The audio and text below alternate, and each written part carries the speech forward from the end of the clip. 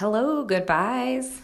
This is Rose. We're just popping this message into the beginning of the episode to note that some of the information we talk about is a little bit outdated because we recorded this episode, I think back in April, 3 to 4 months ago. We're running behind in our production schedule as everything is on fire and there is a ton of important stuff going on in the world right now. Just warning you that there may be some references that are extremely out of date. We hope everyone is staying safe, wearing a mask. If you're eligible to vote, please register to vote, request your mail-in ballot, and send it in as soon as humanly possible. If you are not in a state that offers mail-in voting, please check and see if your state offers early voting and do so. We also hope people are being safe as they continue to demand accountability and justice of Sergeant Jonathan Mattingly and officers Brett Hankinson and Miles Cosgrove, the police who murdered Breonna Taylor, as well as demanding justice from numerous other officers around the country who have committed atrocities. Thank you to everyone who's out there, and keep fighting. Complete your census. Go vote.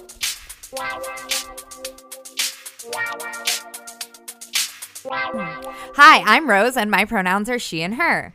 And hi, I'm Annie, and my pronouns are she and her as well. And we're here to provide some context about the bisexual experience by sharing stories, getting advice, and talking to queer people we like. Yeah. We have a guest today. Yay. Audrey, do you want to introduce yourself? Yes, hi. My name is Audrey. I currently live in Corvallis, Oregon. My pronouns are she, her, and hers, and I'm really excited to be talking to y'all today. I also just realized I should have got a bio for you to be like, Audrey is a writer based in Corvallis, Oregon, who writes nonfiction and true crime and is a badass mofo. Oh, thanks. I think that's all accurate except for the last part. Own it, Audrey. We've crowned you with this title. I appreciate that. I'm gonna do my best every day to live up to that. It's gonna take a lot of work. I think you should add it to the top of your CV where it's just like, yep, and also badass mofo. Kind of like Kevin G in Mean Girls, when like his whole business card is Kevin Napor, badass MC / mathlete or something. Yeah, it's me, Kevin G. That's what's gonna go on the inside of the book jacket, right? Like the back of the book jacket where it has your photo where you're like, you've got your hand on your chin and you're like staring into the camera. Yeah, and it'll just have like as my bio that whole rap that he does at the talent show, and like cuts off when they make him get off stage. Yeah. Mm-hmm. Principal Duvall, love that guy. How does it go? It's like, I'm Kevin Napor. I make love to you woman on the bathroom floor. Something, something. You know it's me, because she'll be like, oh, Kevin G. Yeah. Yeah, okay. Speaking of some queer shit related to Mean Girls, I recently, all right. So RuPaul's Drag Race. Love RuPaul's Drag Race. The second most recent episode, they did the Snatch Game for season 12. Always my favorite episode. I got so pissed this time though because they had, and I don't know the actors' names, but they had Damien from Mean Girls come and judge Snatch Game, and they, instead of having Janice come with him, they had Aaron Samuels. I'm like, why the hell, RuPaul? Who signed off on this? Like, I started Googling, like, is Lizzie Kaplan dead? Because I was like, that is the only reasonable explanation to have Damien and Aaron fucking Samuels as the judges of Snatch Game. What the hell were you thinking, Ru? Anyway.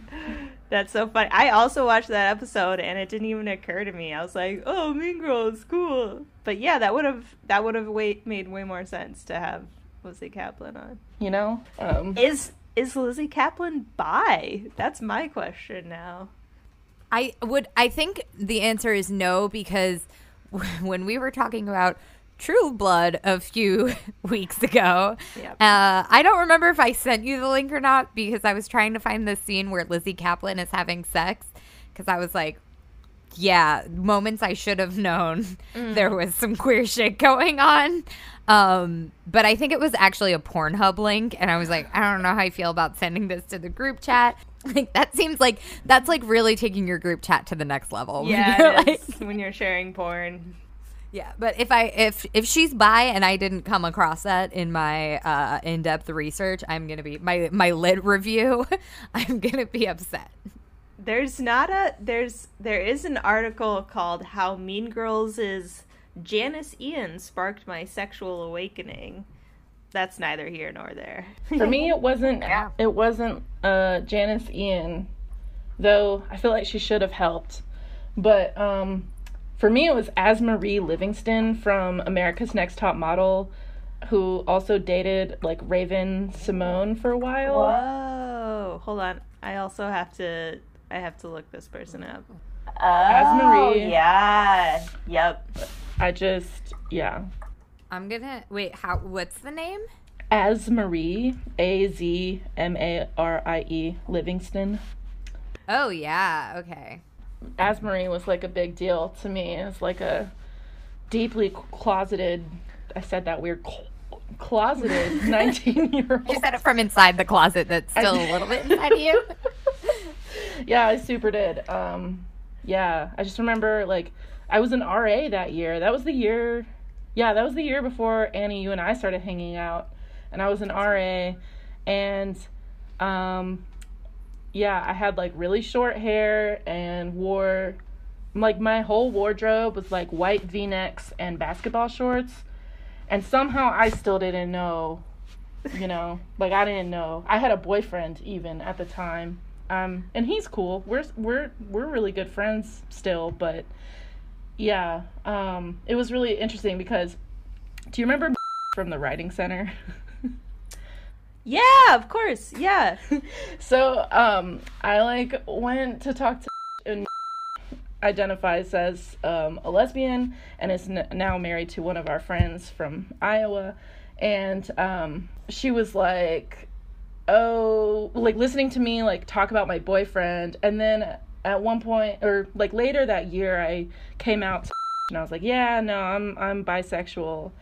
And she was like, yeah, I saw you in your basketball shorts and your V-necks and your short hair, and I was like, does your boyfriend know how you feel about women?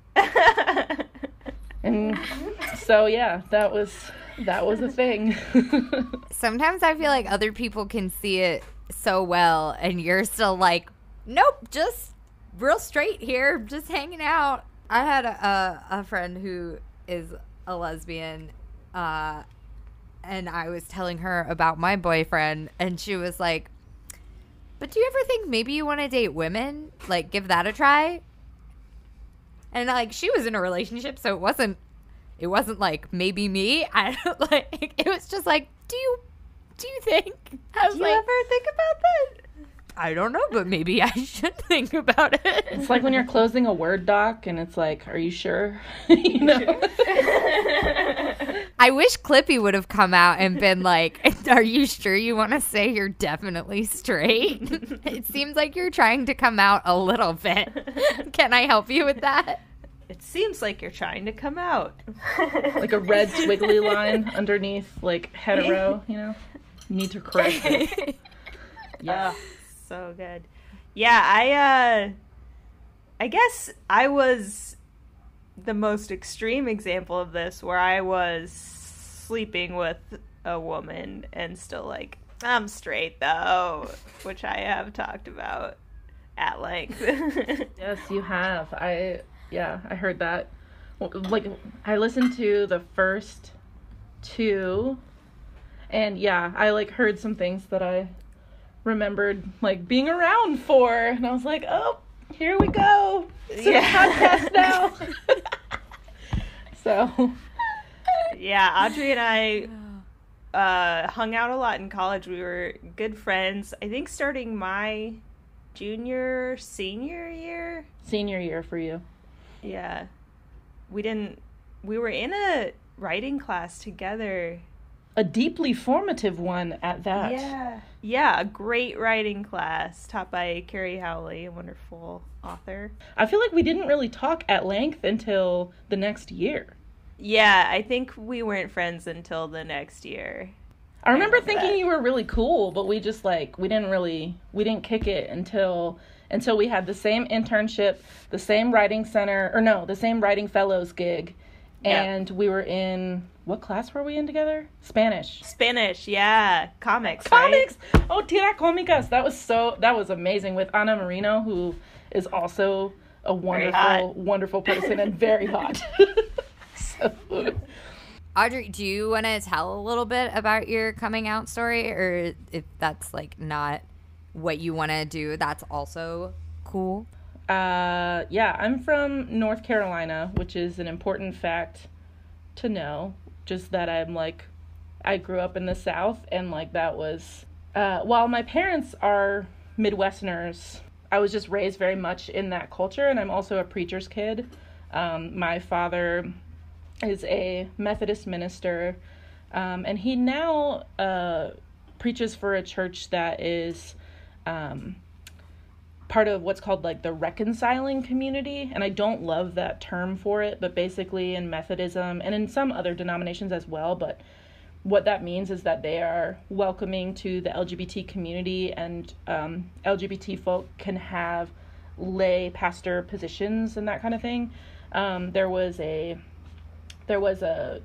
really controversial vote that happened last year in the Methodist Church, because right now they're the United Methodist Church, and that's international. There are congregations really all over the world, and some of the more conservative groups within the United Methodist Church voted against LGBT inclusion in the church space.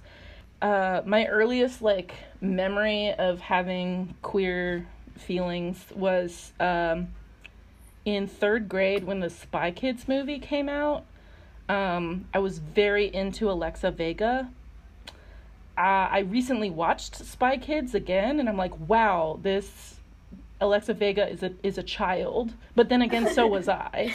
So I just want to be clear that I was 8 years old or 9 or whatever when I found this was a peer crush. Right, it very much was, and that's what I tried to convince myself. I was like, okay, my heart is going pitter-pat, I'm feeling feelings, this is weird. Do I want to be her friend? Is that what this is? And I was like, okay, that's what it is. I really just want to be her friend. And then sometimes I'd be like, no, it's not that. It's that I want to be her, And then that wouldn't really work out. And I would kind of just go back and forth between those two things to kind of justify, I guess, or erase some of those feelings, repurpose them. I don't know.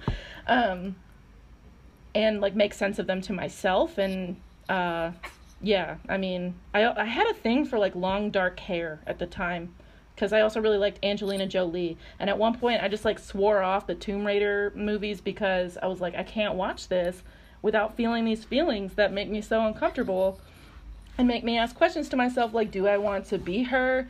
Do I want to be friends with her, or do I want to make out with her? So yeah. But it's can't you just braid her hair? Why define it? Right, yeah. I mean, I was a big fan of labels, apparently, as a third grader. I wanted to just fit in a box. Because you're told to. That makes sense. Yeah. It does. So, yeah, I remember, I had to go to a sexuality seminar that was put on by my church, which was not the church where my dad was preaching at the time, but was the one where I was baptized. And I was still connected to that one, because basically my dad's church where he was preaching, it was a lot of old people, and there weren't a whole lot of youth activities. And so we still stayed pretty connected to the church where I was baptized and where my brother was baptized, so that we could have, youth Christian experiences or whatever, and go to a really long sexuality seminar that we had to go to twice, once in 4th grade and once in like 7th grade maybe. And it was like a weekend thing. It was so bad because it was like Friday night, like all day Saturday, and I think after church on Sunday. It was super long, and we had to just like sit around and talk about sex. And I remember they gave us this book, and it was like, I wish I knew what the title was. I don't remember. Oh my God, I bet it's hysterical. And I remember like there was one page with like the bolded word homosexuality up at the top. And I was like, all right, here we go. I want to know about this. And basically it had the whole philosophy of like, it is okay to have these feelings. However, God does not want you to act on them. And I was like, all right, we're done. Like, you know, so, Cleared that up. cleared that up. Can't braid Alexa Vega's hair now. Or Angelina Jolie. Can't have either of them. Sad day. And so I remember being like, I don't know, having some confusing feelings about that. And I had 2 really good friends at the time, one of whom is like still my friend today and is like very much like a liberal person from a liberal family. Her family has like always been very into like supporting the LGBT community, even though none of them identify as part of that community. But then I had this other friend who is from like a very conservative background. She ended up being a debutante. I went to her debutante ball. Wow. And for some ungodly reason, I chose the latter friend to come out to. I was like, bleep that out. I think I might be homosexual. And that was the word that I used because I didn't know that there were like things in between, or like being bi or queer. And she was like, never speak of this again. And I was like, okay. So I proceeded not to speak of it for 9 years. And then I also remember like the Bible that we got from our confirmation class. And this was at the church with all the old people. I got a Bible. My dad gave me this Bible, and he's apologized for this since because he didn't know like how messed up that Bible was. But basically it was like the Teen Guides to God, or the Teen's Guide to God. It was the Teen Guide to God. And it was like, there was like this advice column where God was like responding to like advice requests of God, right? Like in big old quotation marks. And there was this one, it was this girl, I think her name was like Tara or something. I mean, she was fake, right? But like, it was like Tara, 15. And Tara, 15 was like, I have a crush on this girl in my math class. She's so pretty. God, what do I do? And God's like, you're allowed to have feelings about the girl in the math class, but you can't act on them. Hell, fire, brimstone. And I was like, all right. There was also another one about teen pregnancy, and it was this other girl. I think her name was like Sarah or Sam or something. Anyway, Sam, 16 was like, I got pregnant. I broke my vow to you, oh God, because I had sex with some guy from my math class. I don't know. Math class was popping, apparently. And God was like, well, you should have this baby. You should put the baby up for adoption, and then you can pledge to a second virginity. And I was like, I don't think that's how that works. You know? Like, I mean, I was like, that seems a little suspect. But anyway, so that was a lot of my childhood, and basically I didn't come out again to someone besides the aforementioned debutante until I was 19, 20, and I was at University of Iowa, sophomore year. I had just broken up with my boyfriend, and I got really drunk with my mom. We both drank an entire bottle of white wine, and now I can't drink white wine anymore because of this. And I was like, Mom, I really like this model from America's Next Top Model. Her name's Asmarie Livingston, and she's gorgeous. And my mom was like, gotcha. do you like women? And I was like, yeah, I do. She was like, I always knew. And I was like, I don't know that you did, but okay. Hold on. And then I didn't come out to my dad until I was 20. And it was like October of my junior year that had just started. And it was over the phone because they were in North Carolina and I was in Iowa. And basically I was like, yeah, I have something I need to tell you. I'm bisexual. And my dad knew this already because my mom had told him, as moms do, I guess. And but his response was, well, you know what my orientation is? And I was like, I think so. And he was like, my orientation is to be your dad. And I was like, oh my God.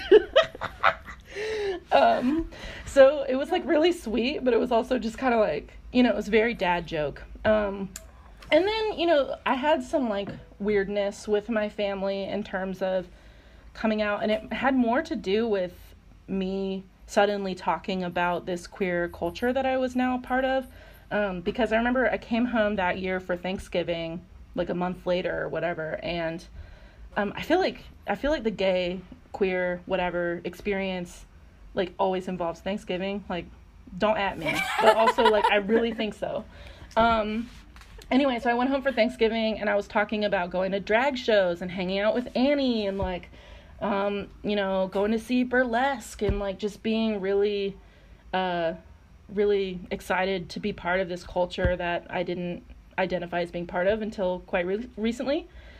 And my dad, I don't really remember what he said, but he said something pretty hurtful to the effect of like, I don't really want to know who you're sleeping with.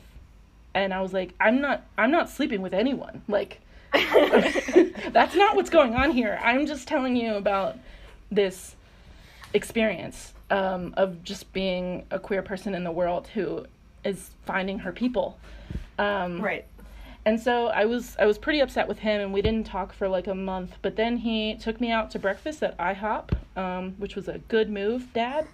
And he apologized, which, I thought was, I don't know, it was a good moment for us, I think. And yeah, and I mean, I was in a very long-term relationship, very long-term. I was in a serious relationship with a woman,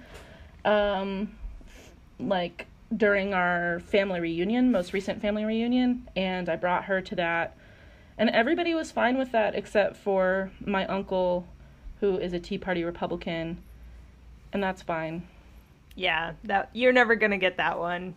No, you can always count on a Tea Party Republican to really be the shit at the family reunion. Yep, exactly. Do you remember when you first, like what your perception of the term bisexual was before you started using it yourself? That's a really good question. Thank you.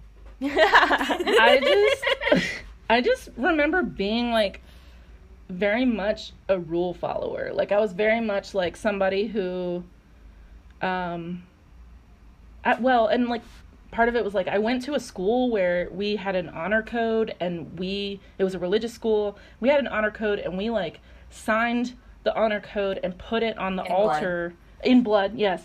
And put it on the altar in front of God and everyone, So, I mean, obviously, like, being queer has nothing to do with the honor code necessarily, but, like, it was just a very rule-centered culture, I guess, that I was living in. And so I always thought of, like, bisexual people as people who were breaking the rules. And I didn't want to be a person who broke the rules. Right. And that's really, like, the only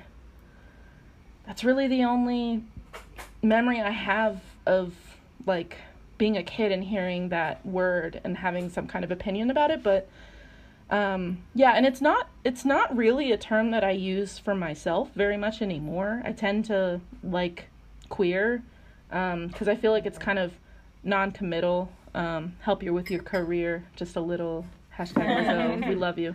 But, yeah, I mean, I kind of just feel like it covers a lot of identities, which of course it does.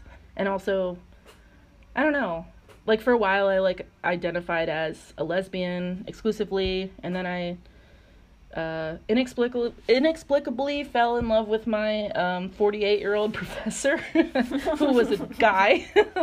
And then I was like, oh, this is weird. He thinks I'm a lesbian, and so did I. It happens. It happens.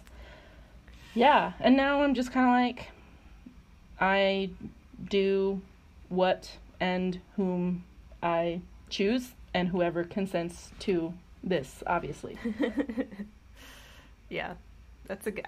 You made me realize that bisexuals or people who identify as queer are kind of rule breakers twice over, because you're not straight, so that's breaking the rules, and you're also not subscribing to this gay straight binary, which is breaking the rules as well. It's like a commitment to the gray area, and I'm deeply into that as an adult, but child Audrey was like, no.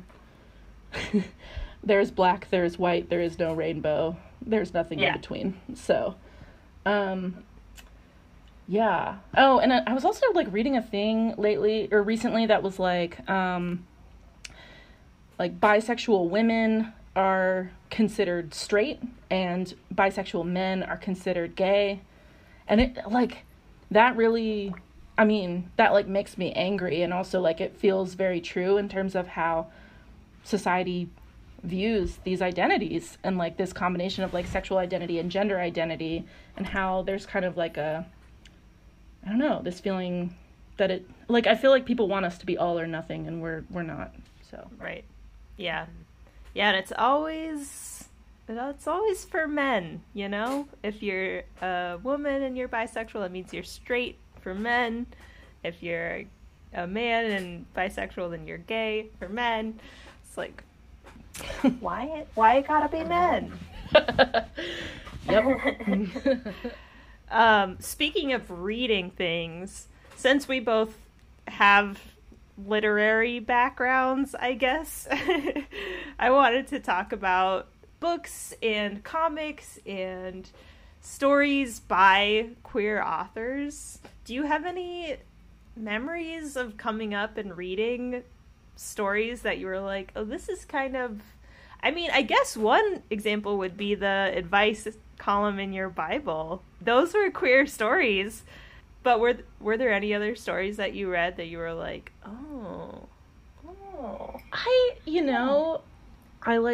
I was thinking about this question because I, saw it when you sent it to me, and I was trying to think about it, and I was like, the closest that I can think of, and this is going to sound goofy, but I promise it has a point, is the closest I can think of is To Kill a Mockingbird. Like, I mean, obviously, like, Dill as Truman Capote, of course, like, did end up being very gay, but, like, for me, Scout Finch is, like, the ultimate queer icon for, like, young me, and I definitely, so, and part of that was because when I was in 4th grade, so Greensboro, North Carolina has a very active community theater that for some reason puts on The Wizard of Oz every single November, and has for like 25 years now. I was in it 3 times, and then my mom was like, you're not doing it again unless you're Dorothy. And I didn't get Dorothy, and so I didn't do it again. And that was fine. Oh my God. It's a brutal take, Mom. Yeah. Well, she's big Virgo energy, so. Anyway. The community theater put on a production of To Kill a Mockingbird. And my parents were like, you need to audition for this. And I was 10, and I was, this was probably around the time I came out to the aforementioned debutante. Mm-hmm.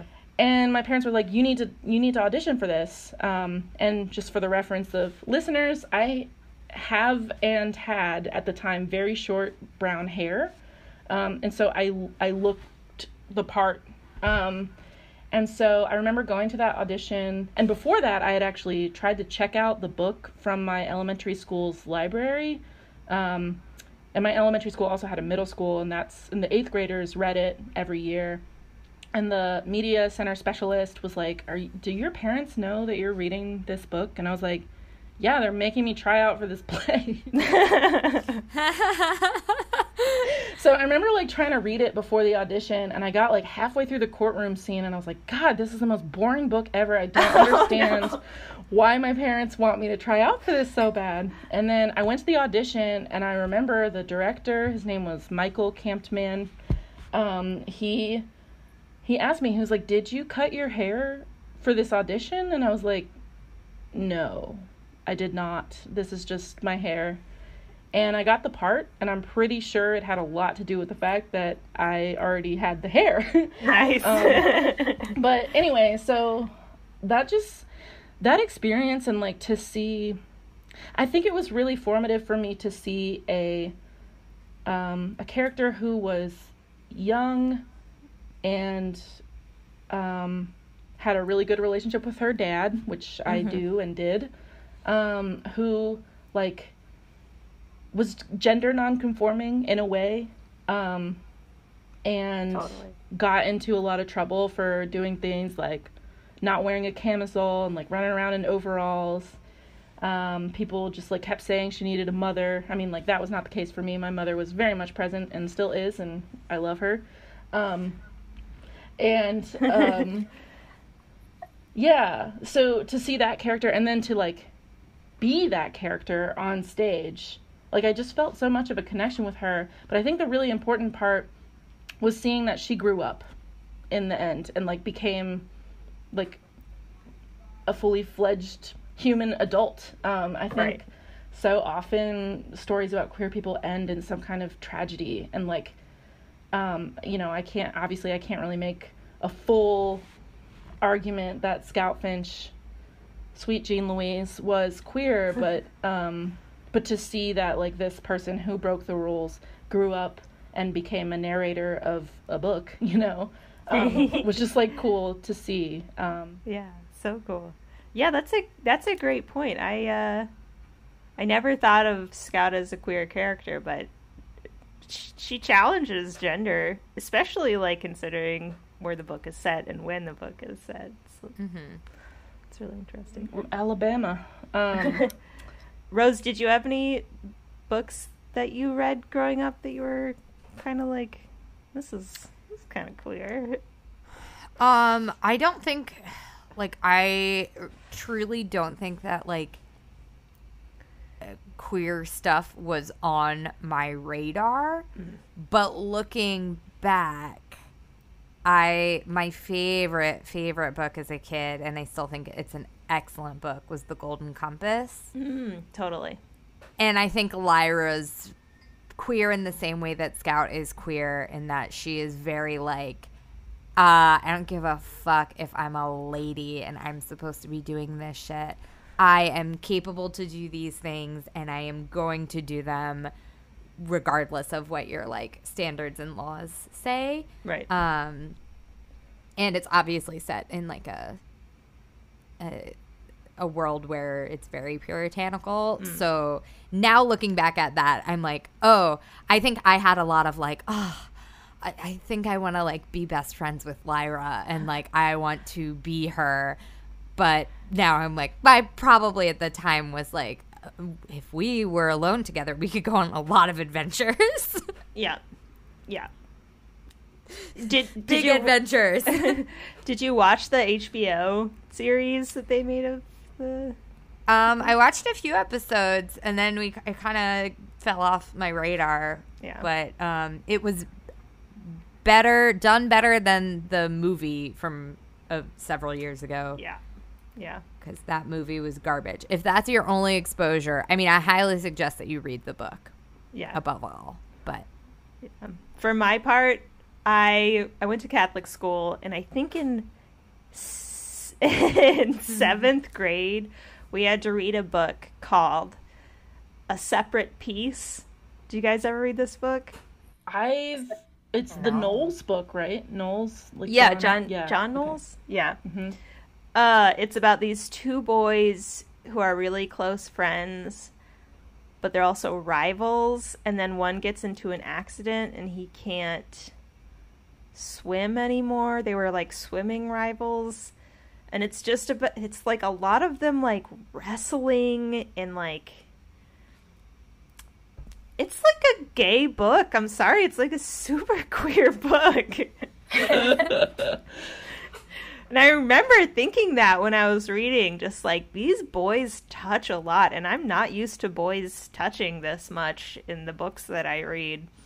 It was interesting, man. I bet someone's written about this book as like a queer literary book. Yeah. That's what I'm like. I want to see is Lyra, like, did Philip Pullman want Lyra to be gay? Probably. He's still alive, right? I think so. You could write him a little letter, be like, tell me I'm gonna get about him on Lyra. the podcast. There you Talk go. about how Spill the tea, Philip P.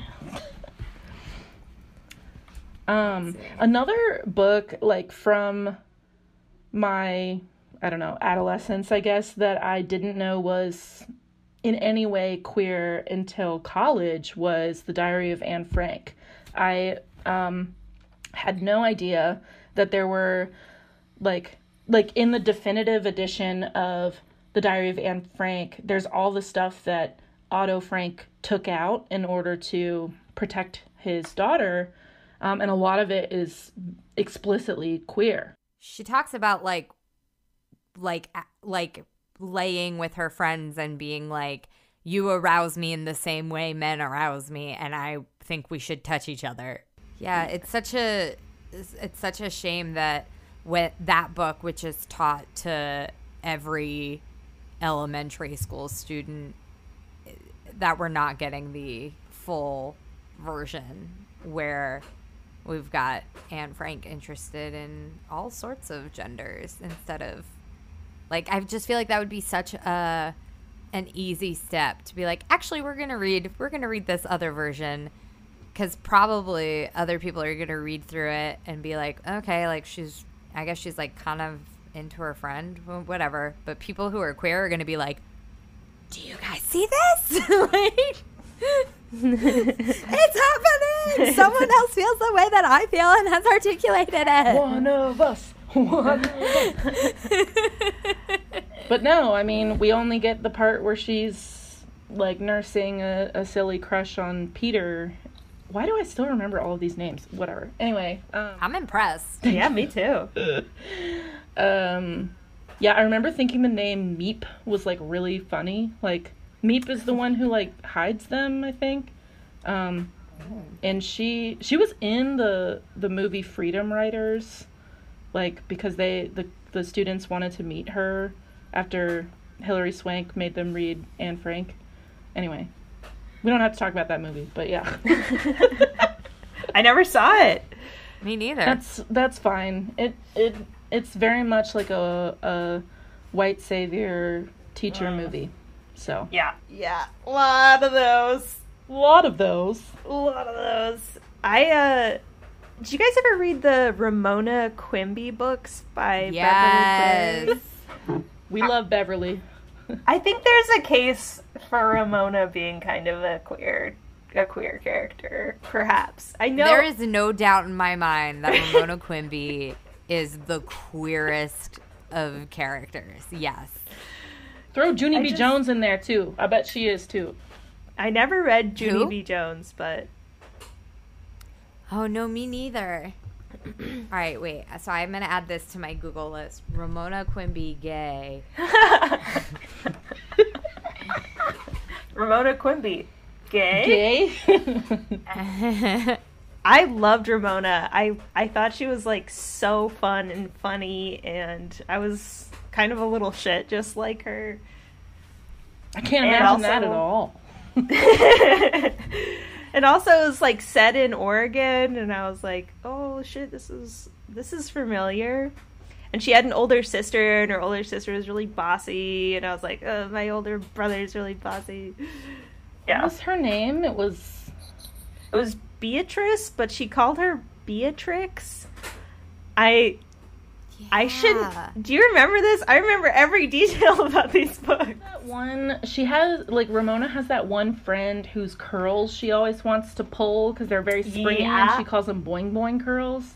Yeah, dude. Yeah. I also remember her naming an animal Chevrolet, and, you know, because I was reading this as a small child who didn't necessarily know how to pronounce things, I thought that this cat, I think, was named Chevrolet, and I was like, that's kind of a ugly name. Chevrolet. Yeah.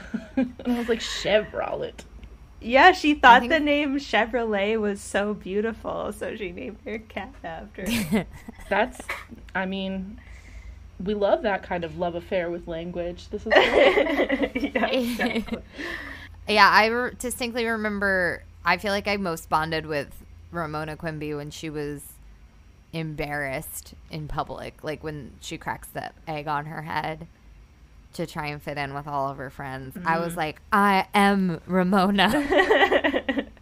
I am Spartacus. Ramona was like the first gay disaster character I think I ever read. Yeah. Can we make a shirt that says the Ramonas instead of the Ramones? And just has a bunch of Ramona Quimbys on it? Yes, please. And if you ever write a memoir, Annie, which you totally should, The Last Gay Disaster. Yeah. You're not a disaster, though. No. It would have to be The Last Queer Disaster. It doesn't have the same ring as Gay Disaster, though, you know? Okay, is there any written work by queer authors or queer people that's super important to either of you? Oh, yes. And why, I guess? Why is it important? For sure. I think one of the first queer text that was really important to me was and is Fun Home by Alison Bechdel.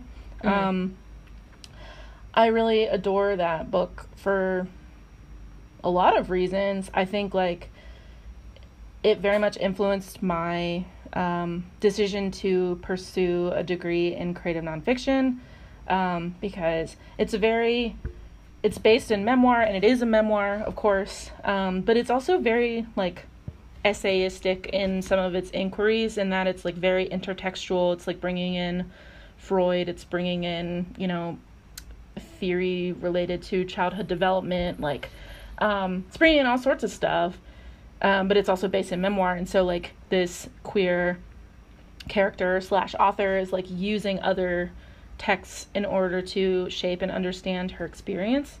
So I really loved that, and also I make comics occasionally. I think my thesis is gonna have, like, a visual component if you know that ever happens. Cough cough COVID. But yeah, so that was really one of the first really important queer texts to me. Yeah. Well, I'll just say mine for the record was Oliver Sacks. Do you ever read Oliver Sacks's, like, articles? But essays? I knew you were into him, so. Yeah, he was this doctor he was a neurologist who studied how people's brains work and traumatic brain injuries and Parkinson's disease. And he was one of the first doctors in the U.S. to administer the, like, awakening drug in the 70s that basically got people able to communicate again after being in this kind of vegetative state from Parkinson's disease. And I really liked his essays about, like, music and chemistry and, like, brain chemistry, because he always wrote about his patients in, like, a very loving way. And then I read his memoir, and he was super gay. He was like a leather daddy. Oh, shit! He has this story in his memoir about, like, he used to go to the beach in San Francisco, like Muscle Beach, where all the gay dudes, like, pumped iron, and just, like, flirt with dudes. And he started he started like having one of the guys over to his house, and he would like give him massages on his back. But like neither of them would say explicitly that they were gay, but he would like oil this guy up and massage him. I remember reading that and being like, oh my god, I had no idea this like super well-respected doctor used to pick up dudes at the beach. Yeah, damn. Rose, I wanted to ask if there were any queer books that you liked. I think you heard the question, but then you cut out. But I don't know if you had an answer or not.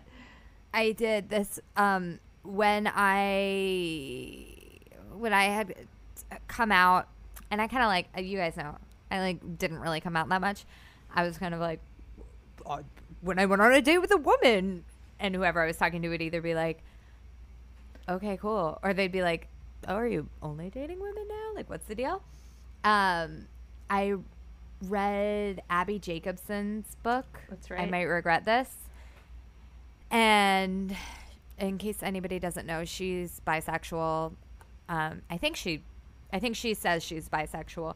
She at least dated a woman and wrote this book right after she had gotten out of a serious relationship with a woman. And it's kind of about like first heartbreak and getting over your first real love, and like also the first half of it is like I was into dudes and suddenly I was like, well, I'm also kind of into women. Why am I not acting on this equally? It doesn't make any sense. Right. Yeah, and it happened at like we were on like the same timeline. Like she started going out with women when she was around 30 and I was like about to turn 30. And she just said a lot of like things that seem super obvious if you are queer identifying and interested in multiple genders. But I had never heard somebody say before, and especially not somebody who like I think is fucking hilarious. And I feel like not like, oh, me and Abby Jacobson would be great friends because we're so similar, but like somebody who I'm like, oh, I could hang out with you in Brooklyn sometime. You would be like a person I might run into. So versus celebrities who are so like right up here. Yeah, like, she oh, seems you seem real. like a human to me. Yeah. Relatable. This is Abby from Broad City, right? Okay. Yeah. Cool.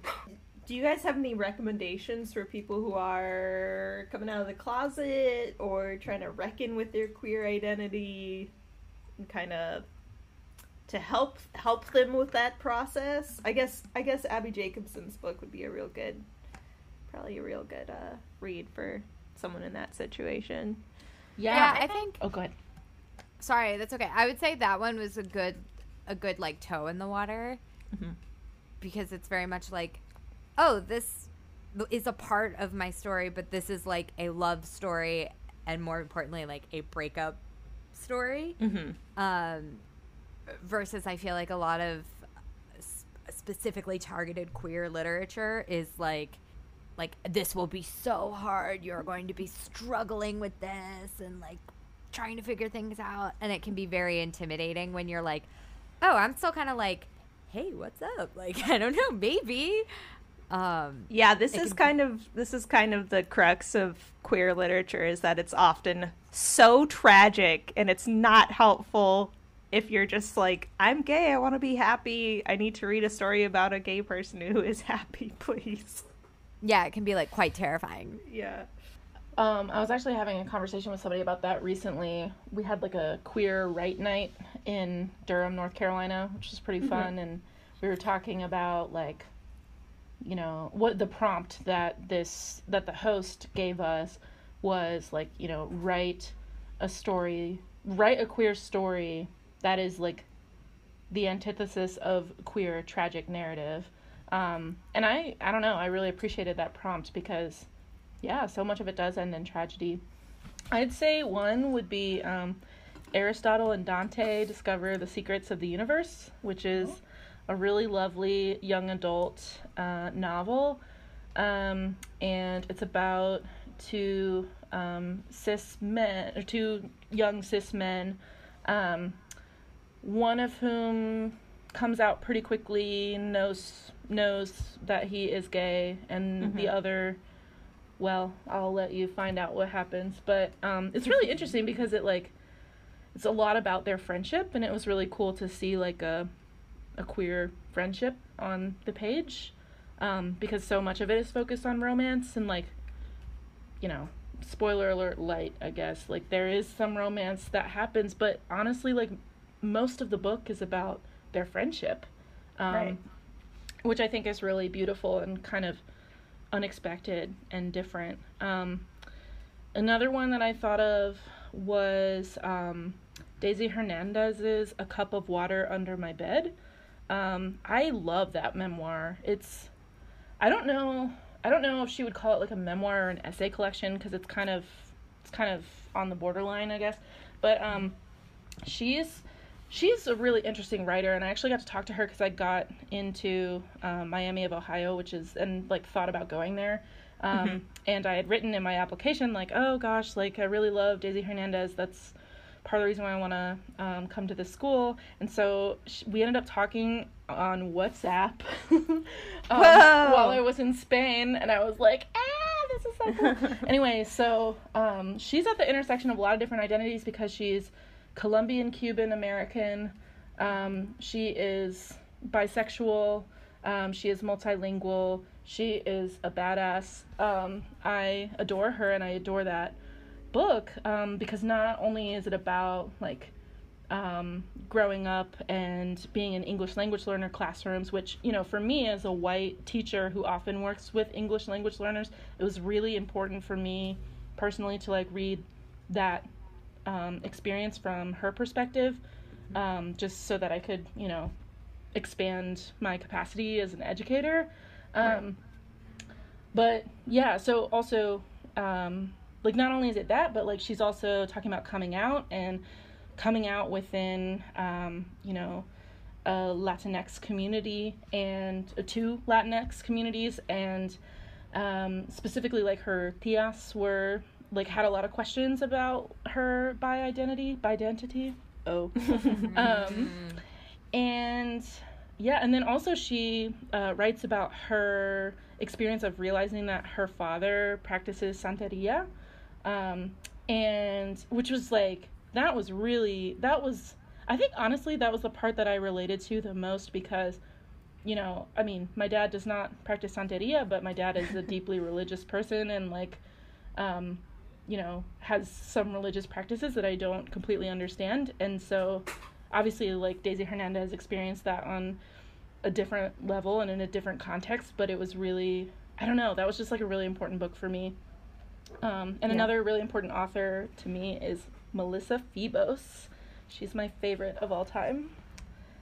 I've never heard of her. Oh, what did she write? She's great. See, she has 2 books right now. She's coming out with a 3rd one next year, I think, called Girlhood. But the ones she has now are Whip Smart, which is about how when she was 21, she was in school at the New School in New York and was also a professional dominatrix. And that book is hella queer and hella kinky and just like really, I don't know, really interesting, because not only is she like working as a dominatrix and kind of navigating that world, she's also struggling with addiction to heroin, and Melissa Febos is like very open about her experience as an addict and her experience of recovery. Anyway, she has this other book that I adore called Abandon Me, which is a collection of essays. It's like Abandon Me memoirs, plural, so take that as you will. But it's a really lovely book that's about a lot of different things. Her experience growing up. Her father is a sea captain. Well, the man, so she calls him father, like my father. She also has a father who is her bio dad, who is not somebody that she has like as much of a relationship with. And so like there's that family dynamic, but also it's her experience of being in she never calls it abusive, but I would argue that it is an abusive lesbian relationship. Yeah, so anyway, I adore Abandon Me. I adore Melissa Febos, and if COVID doesn't cancel July, I will be working with her for a week this summer at the Tin House Summer Writing Workshop. That's so exciting. That is so exciting. You have to update us and let us know how that goes. Hopefully it doesn't get canceled, or it happens digitally, or it happens in some form, because that sounds so cool. I just want to plug really quickly a queer book that I love called On a Sunbeam by Tilly Walden. It's a graphic novel that I bought for Rose for Christmas. Did you read it, like Rose? 25 pages in. Okay. I haven't read it. If you need But my therapist is assigning me a lot of reading. I know.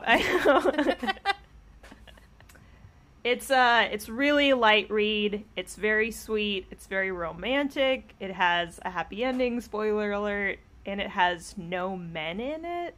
It's like got a full cast of characters, and in this universe, men don't exist. So if you need that, even if you are a man, I think I think there are a lot of stories that happen in universes where only men exist, and this is one of the very few books that I've ever read where only women exist. So it's sweet, and you'll finish it and feel like really good about shit, which is maybe it's what I need right now, maybe what you need right now. Yeah, maybe that'll get the replacement from the book that I am currently assigned. You'll have to explain this to Josephine. I'll call her up and be like, I'm so sorry Rose didn't do her homework. It's my fault. Who's Josephine? Is that your therapist? Yeah, Josephine's my therapist. Okay. Right. Yeah. I was saying I started. Sorry, the feedback that I now hear in the monitor is like, it gets into my brain so hard. I did start reading it, and within the first like 10 pages, there's like introductions, and someone's just like, "Oh, this is whoever. They use they them," and I was like, "Oh, when was this book published?" Like 4 years ago. It's not that old. It's pretty. Okay. Yeah.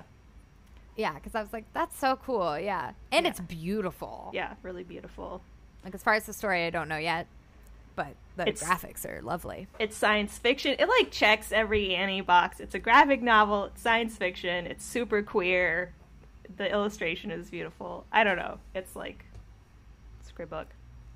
Oh, another one that I wanted to plug that's, like, hella queer, in addition to being about other things, is Roxane Gay's memoir, Hunger. Oh my god, that book, I mean, I'm still shook, and I read that book like 3 years ago, like, damn. She covers so much ground. I mean, she talks about, I mean, it's called Hunger, a Memoir of My Body, I think. And basically she's talking about her experience of being a fat person in the world, of being a fat black queer woman in the world.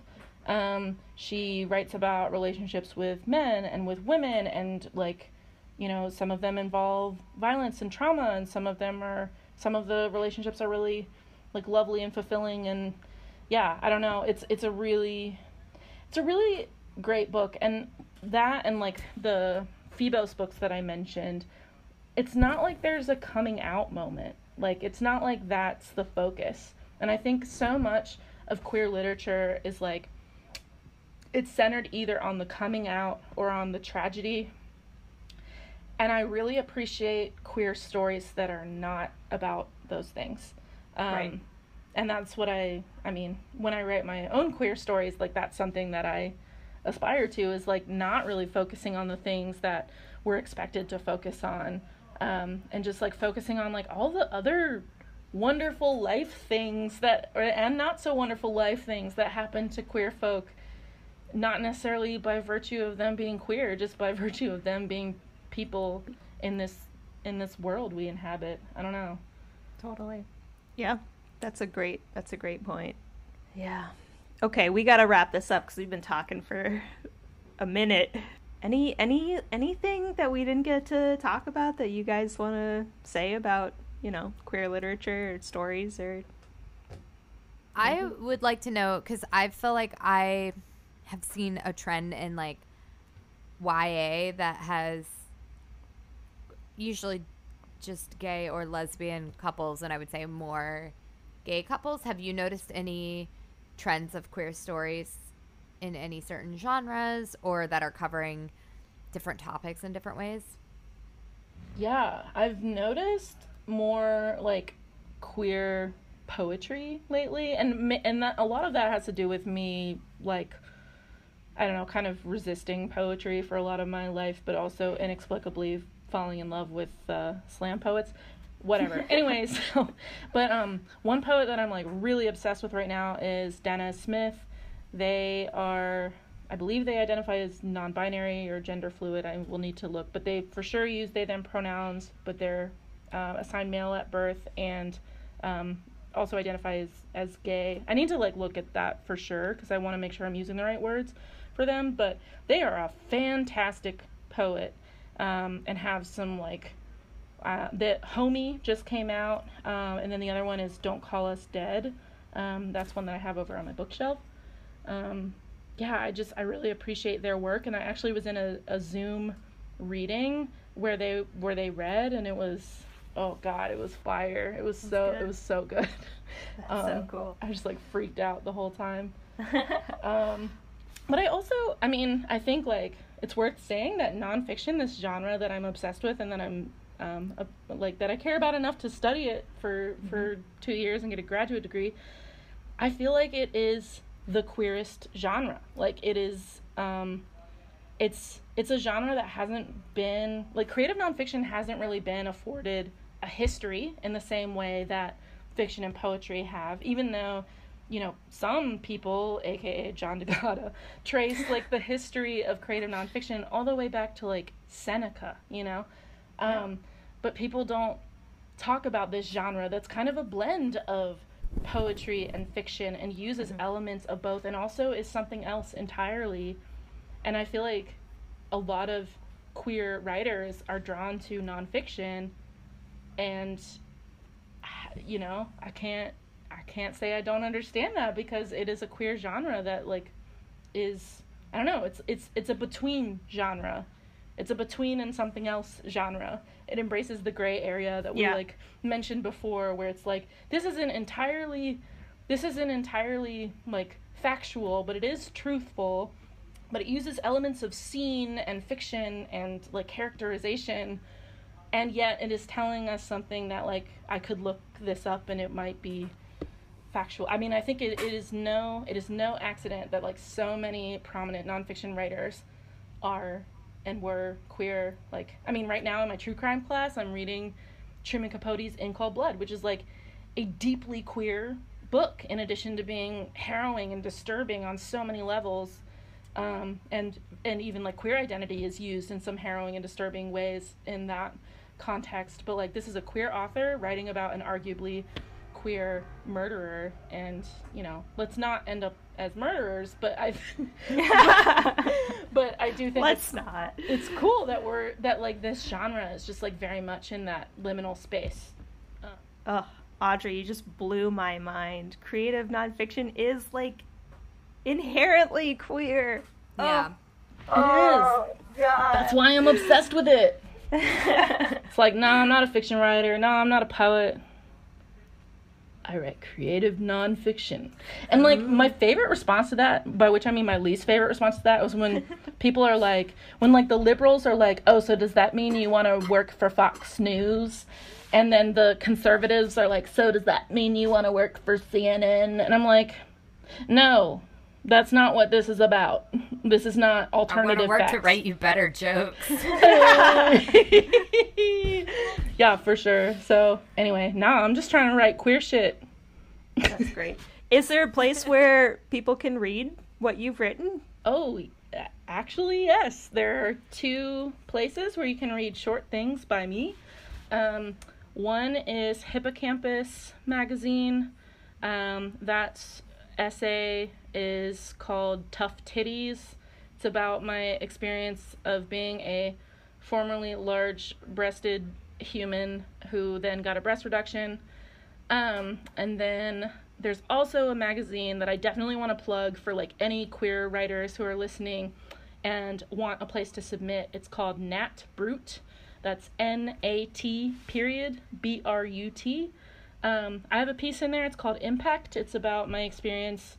Well, it's about part of my experience in an abusive same-sex relationship. But Nat Brut is a really wonderful online literary magazine that's embracing accessibility in all of its forms. For example, like that piece that I have, Impact, they had a voice actor like read that and record it, and so you can like listen to it and you can read it, which I think is really cool. And they do a lot of like folios. The two people who run it are both queer women of color who are getting married, and they're total badasses, and I love them. And yeah, they're queer Southern women who are in love, and they have like a really cute new house. And yeah, anyway, submit to Nat Brut. Love them. Hell yeah. That's such a good recommendation. I also wanted to shout out, Audrey mentioned, and when she was talking about dating in college, she mentioned a place called Studio 13, which was the local LGBT nightclub in the college town in Iowa City, where we both went to school. And it is such a important place to me. I didn't realize it until I started thinking about this. I heard that they are they're really struggling financially right now. I think they kind of always were, because gay nightlife is kind of not what it used to be. People are kind of finding each other online now, more than at gay bars.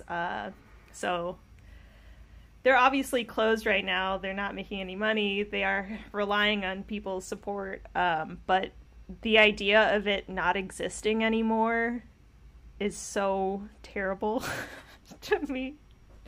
Because, you know, it was where we went to, you know, chat people up, dance, do drag. There were kings and queens, which is so rare. Like, rare. Where else can you find drag kings? Like, they're nowhere. Like, where is RuPaul's drag king race? Like, what? Anyway, that's a whole other thing. But you also might know, Studio 13 listeners, if you watch RuPaul's Drag Race, because Sasha Bell of the Nude Illusion Challenge, who said that she did not understand the assignment, is a Studio 13 queen. There's a whole Bell family that, like, is Studio 13 drag. So if you like RuPaul's Drag Race as much as I do, then you might enjoy Studio 13. Yeah. Also, have y'all talked about Lex, the dating app? This is not like an Iowa City thing, but okay. Yes, cool. Yeah. I think we talked about it in an episode. Okay. Yeah, I think when it came out. Yeah. Love them. Love them. Yeah. So anyways, the point is I wanted to say, if you're in a position to financially support the gay hangout of wherever you live, think about them, think about how great they are, and maybe throw a few bucks their way, because those are important spaces. Good call. Yeah. All right. Anything else we want to mention in this episode? Corvallis has no gay bar. I'm mad about it. Have you been to what's the famous Portland gay bar where Darcel does drag?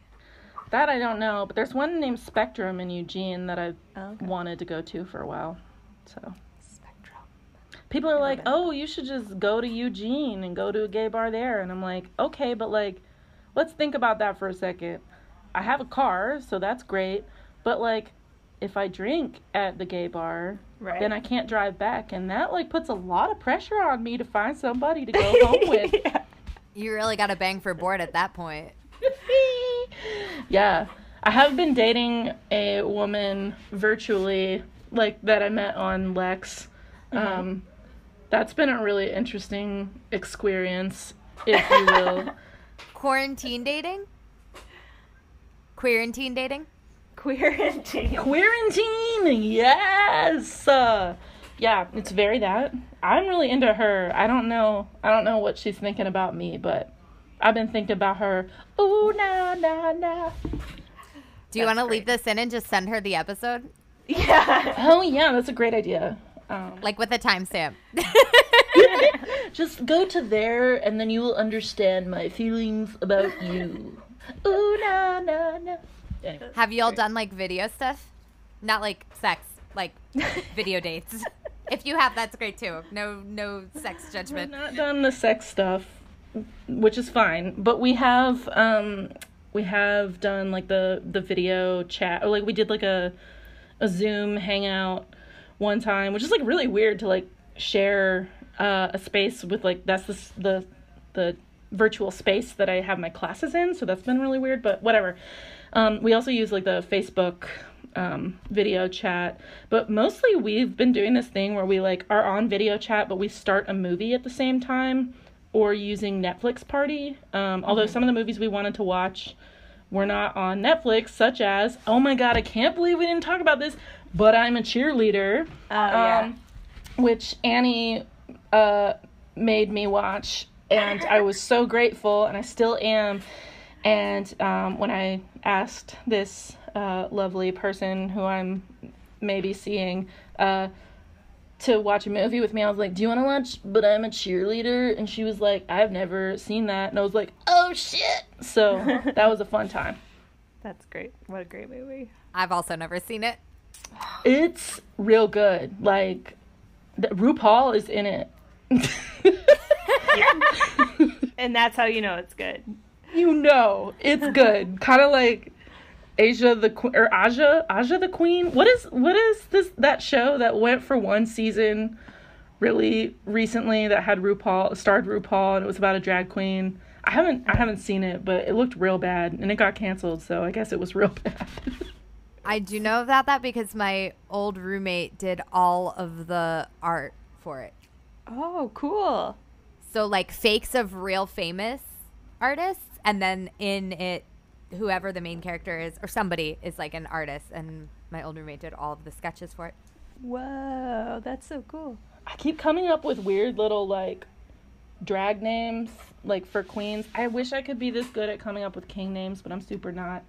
I came up with a literary one that I'm not sure I can like pronounce exactly correctly, but you know how they're like you know, like the ochre. Yeah. Wouldn't it be really funny if there was a literary drag queen named Flannery O'Kerr? O'Kerner. Yeah. Also, Georgia O'Keeffe. Thank you. Yep. Thank you. And Perdona May. We love that place. We gotta go. We gotta go. We've been time for 2 hours. Should we do our sign off? Goodbye from the Good Vibes. Oh, that did not work. It never does.